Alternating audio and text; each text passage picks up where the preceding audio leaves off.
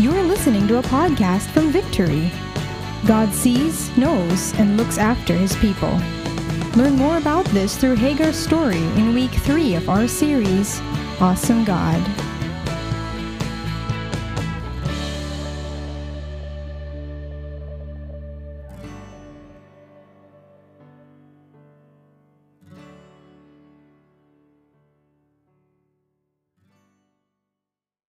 Today's reading is from the book of Genesis, chapter 16, verses 1 to 16. Now Sarai, Abram's wife, had borne him no children. She had a female Egyptian servant whose name was Hagar. And Sarai said to Abram, "Behold, now the Lord has prevented me from bearing children. Go into my servant. It may be that I shall obtain children by her." And Abram listened to the voice of Sarai. So after Abram had lived 10 years in the land of Canaan, Sarai, Abram's wife, took Hagar the Egyptian, her servant, and gave her to Abram, her husband, as a wife. And he went into Hagar, and she conceived. And when she saw that she had conceived, she looked with contempt on her mistress. And Sarai said to Abram, "May the wrong done to me be on you. I gave my servant to your embrace, and when she saw that she had conceived, she looked on me with contempt. May the Lord judge between you and me." But Abram said to Sarai, "Behold, your servant is in your power. Do to her as you please." Then Sarai dealt harshly with her, and she fled from her. The angel of the Lord found her by a spring of water in the wilderness, the spring on the way to Shur. And he said, "Hagar, servant of Sarai, where have you come from and where are you going?" She said, "I am fleeing from my mistress Sarai."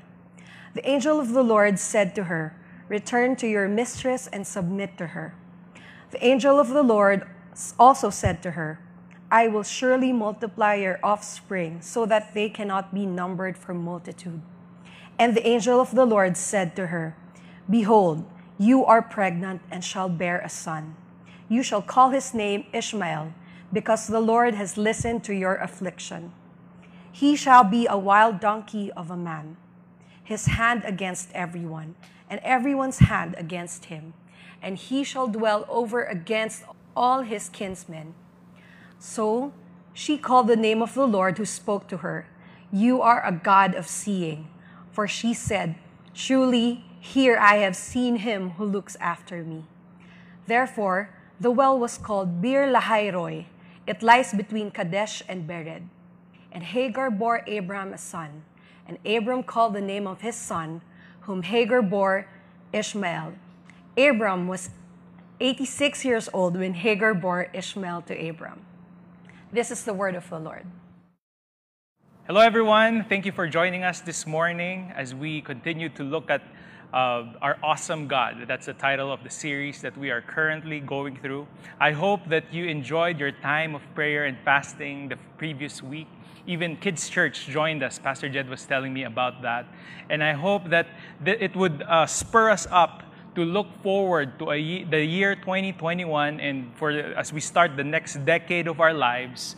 I pray that the Lord revealed Himself to us and we have heard Him clearly about our direction, our purpose, and enjoying His presence all throughout prayer and fasting week.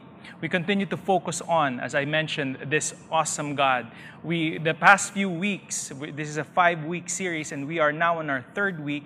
The past few weeks, we have been zeroing in on the attributes of God, His greatness, and His goodness, in hope that as we continue to know who He is, we will continue to apply this in our lives and we would know how to interact with this awesome God, with this God that we worship and serve. As we read the scripture this morning, Kathy read Genesis chapter 16. In order for us to truly appreciate that chapter, we are going to rewind a little bit and look at the chapters prior to this account that we are about to focus on. In chapter 12, Abram was given the call by God, and the promise of God was evident in his life. In chapter 12, verse 2, that the Lord promised him that he will be a great nation. And after that, there were several circumstances that went along the way. There was famine in the land, so Abram and Sarai had to go through Egypt. And theologians are saying this is where they got Hagar, which we will be mentioning in our story later on. And in verse 13, Abraham and Lot separated. And in verse 14, Abram obviously rescues Lot. In verse 15, there was a covenant that was made between God and Abram. And then our story starts. Now, mind you, during the moment that the promise of God was given to Abram and Sarai, it has now been 10 years that has passed. From Genesis chapter 12 to Genesis chapter 16, there were more or less 10 years of gap. So imagine this with me. If you were given a promise by God, and then 10 years later, you still haven't gotten the fulfillment to that promise, what kind of feelings would that suggest in our hearts and in our minds? It's probably going to be words that impatience would be there. So words like you want to do something so that you could receive the blessings of God, the promises of God. So this is where Abram and Sarai was in their faith journey. You see, we all have a journey with God. And as we walk with Him, He reveals Himself to us in a greater measure. Our relationship with God is not the same. Last year, I hope that it became higher and deeper. I hope that as we interact with God, as we look at stories of how ordinary people like you and I interacted with this holy God, we would better appreciate our own faith journey. And I'd like to go back to that passage of Scripture in chapter 16 of Genesis, verse 1. It says, "Now Sarai, Abram's wife, had borne him no children." That is a problematic verse. That's a problematic statement right there. Why? Because in those times, a child, an offspring, was a sign of favor from God, a sign of blessing from the Lord. And the fact that Sarah did not have children, or did not have any offspring, it means to say that, at least on the surface, that she was not receiving the favor from the Lord. How many of you here, soon as you receive God's promise, you are expecting the fulfillment to come right away? How many of you here, however impossible the promises of God, of whatever we're believing God for, we are still holding on and trusting His character, His attribute? Sarai and Abram are not different from us. They were waiting for the promises of God. They were waiting for the fulfillment of the said offspring given in chapter 12. But to this point, it has now been 10 years. No fulfillment of the promise has come. As we look at this story, there are three things, three mistakes, I believe, that the characters of our narrative committed while they wait on God. You see, the advantage of reading your Bible, as you meditate on it and as you read it, you would see the past mistakes of our forefathers, the past mistake of the man of faith, Abram, and his wife, Sarai. And we could learn from it. And we could probably, as we learn, we could also avoid this in our lives. Here are three things that we should avoid while we wait for the promises of God, as we see their actions. Number one, Sarai deviated from the promise of God. Okay, as I mentioned in verse 1, now Sarai, Abram's wife, had borne him no children. She had a female Egyptian servant whose name was Hagar. 10 years and still no fulfillment of the promise. Theologians are saying in the times where Abram and Sarai was in Egypt, Sarai was wondering and was probably thinking that the offspring might have come after a year or 2 or 3 years from the time that God has given the promise. But in 10 years, she has not received it. So Sarai probably encouraged Abraham to go back to the pathway of the blessings of God. So they were previously in Egypt. They got back to the land where God had called them. And probably in Sarai's mind, this is the time that the Lord will bless us. We didn't already go to Egypt. We are now in the pathway of His blessing. But there was an impatience I believe, an impatience in the character of Sarai that wanted to see that promise come to pass. And this is where her human effort came in. It says in verse 2, "And Sarai said to Abram, 'Behold, the Lord has prevented me from bearing children.'" He was even telling herself that this is caused by the Lord. "Go into my servant.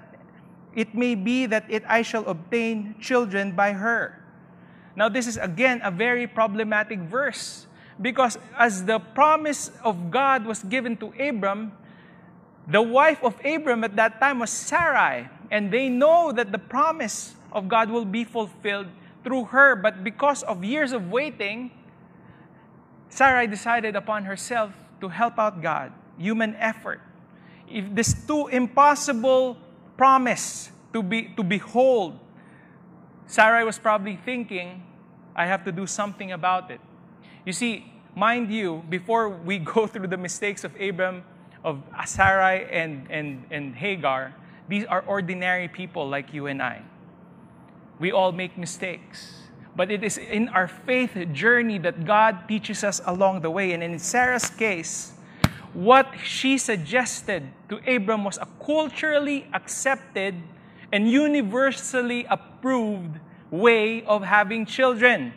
She was thinking upon herself that this might be the fulfillment of God's promise. So I'm going to give my servant Hagar to Abram. So not all the things that are culturally accepted or at least universally approved is pleasing to the eyes of the Lord Jesus, or pleasing to the eyes of God. I don't know what you are in right now, what situation you are in, but if there is something in our hearts that wants us to compromise, it is a warning that we should think twice. It is something that we should maybe step back and ask what the Word of God is saying to us. And in Sarah's case, it seemed to work in her mind. So she went to plan B. Continuing on in verse 2, it says, "And Abram listened to the voice of Sarai." I believe because Abram was the head of the family, there was a battle brewing inside of him. A battle of flesh and a battle of faith. Remember, the promise was given to Abram. This is reminiscent of what happened in the Garden of Eden. When the commandment of God was given to Adam, the Lord God said, "Do not eat of the fruit of the tree." He was supposed to explain that to his wife Eden. But this is also a parallel case, because Abram was supposed to explain to Sarai, we should be trusting God. We should be waiting for his perfect timing. But here, there was no debate. It says there, Abram listened to Sarai, to the voice of Sarai. Why would you not listen? It is logical, it's faster, it's easier. I believe that in the battle of the flesh and in the battle of faith, the battle of the flesh in this, at least in this moment of time, won. The battle of flesh, it makes sense. Because the battle of the flesh, after all, his wife approved of it. So Abram listened. Just a quick side note on this. If there are moments in time that we are reminded of the promises of God, it is a good time for us to pause and ask Him, much like what we did last week when we had prayer and fasting. I know a lot of us are praying to God and believing God for great things. That's a time for us to pause and ask and inquire of Him. Here, we didn't see Abram did that. I hope we don't make that same mistake. I hope that we always inquire of the Lord. As we listen to Him, He will make our path straight. So Abram disregarded the plan of God. Here are three mistakes. Sarai deviated from the promise of God. Abram disregarded the plan of God to bless him, to make him a great nation. Okay, at least he had a different interpretation in this moment in time. But you see, the mistakes of Sarai and Abram had the result. And the result of that was Hagar. It says in the next verses, in verse 3, So after Abram had lived 10 years in the land of Canaan, Sarai, Abram's wife, took Hagar the Egyptian, her servant. Take note of that. It says servant. And gave her to Abram, her husband, as a wife. She was a servant, Hagar, but she got elevated into in a status to become Abram's wife. That wasn't God's will for them at all. And he went into Hagar, and she conceived. And when she saw that she had conceived, she looked with contempt on her mistress. And Sarai said to Abram, "May the wrong done to me be on you. I gave my servant to your embrace, and when she saw that she had conceived, she looked on me with contempt. May the Lord judge between you and me." You see, there are the mistakes that we're going to do does not only affect us, it affects others as well. I hope that we consider that every time we deviate, every time we disregard the promises and the word of God. And in verse 6 it said, "But Abram said to Sarai, Behold, your servant is in your power. Do to her as you please." Then Sarai, another injustice that happened, dealt harshly with her, and she fled from her. Hagar's mistake in this moment in time was Hagar diverged from the purpose of God. Remember, she was a servant. In Israelite culture, you do not leave your masters. Whatever happens, you do not leave your masters. That is the purpose of Hagar. That's the purpose of God in her life. If she would remain in the household of Sarai and Abram, they are the covenant family. But because of the harsh treatment towards her, because of the sin that was committed by Abram and Sarai, she had no choice but to flee. All right? But she diverged from the will of God. She diverged from the purpose of God. And here's how our story takes a different twist. Because in verse 7, it says, "The angel of the Lord found her by a spring of water in the wilderness, the spring on the way to Shur." I love the Bible when it mentions a place. It says Shur there. That's because it was showing us where Hagar was going. She was going back to the trajectory of Egypt. She was going back to her roots. But that's not where she was supposed to be. I love how this verse describes the angel of the Lord found her. You see, in the moment Hagar, in her very precarious situation, she was pregnant during this time. She was maltreated. Probably her heart was full of pride because she was probably fighting with Sarah. The Bible describes that she looked at her with contempt. Why? Because she probably thought, yes, I was a servant before, but now I'm a wife. I gave Abram an offspring. I'm pregnant, by the way. And in those times where she was struggling, in those times that she was in the desert, in those times that she was questioning her purpose, she was questioning her very existence, the Word of God says the angel found her. I don't know where you're hiding. I don't know who you're running away from. But I want you to know that this God, this awesome God, is in the business of finding you. And wherever you are, if you're watching or listening, I want you to know His eyes is upon you. Let that be an encouragement to us. And what does the angel do? In verse 8 it said, "Hagar, servant of Sarai." Listen to how the angel addresses Hagar. He didn't address him as Hagar, wife of Abram. He was reminding Hagar who you truly are. You're the servant of Sarai. Where have you come from, and where are you going? She said, "I am fleeing from my mistress Sarai." The angel of the Lord said to her, "Return to your mistress and submit to her." As our story has a twist, the angel of the Lord encourages Hagar, go back to your masters. Yes, you diverge from your purpose, but I could bring you back to where I could bless you. Remember, this is the covenant family, Abram and Sarai. And as you go back to there, Hagar, I want you to know that I'm going to make a promise in your life. And then in verses 11, it says, "And the angel of the Lord said to her, Behold, you are pregnant and shall bear a son. You shall call his name Ishmael, because the Lord has listened to your affliction." The Lord does not only see us, He hears us. I don't know what you're crying out to God for right now, but I want you to know that it is not He is not afraid to move in your situation. Do you know, prior to this story, there was no recorded time in the Bible that an angel showed up to someone, let alone to a servant, to Hagar, who's not part of the covenant blessing of God. An angel showed himself up to Hagar. This is a God, this awesome God goes to great lengths to show how much He has loved us, or how much He has compassion on us. It's not about what we did in the past. It's not about our mistakes. It's not about who we are. It's all about who He is, and how great and how awesome and how good He is.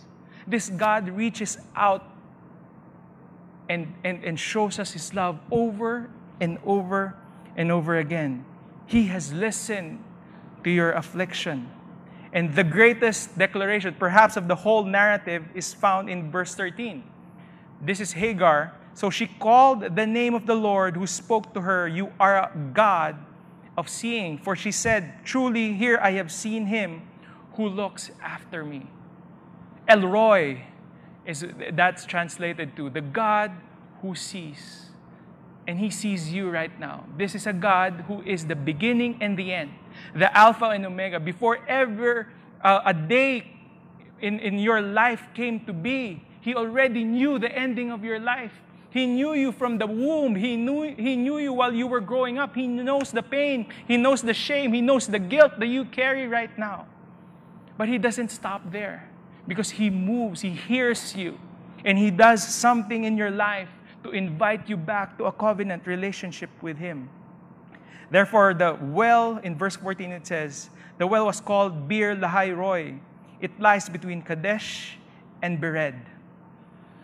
You probably are here and you're thinking, "Pastor Aldwyn, I've made mistakes in my life. I was in the same situation as Sarai.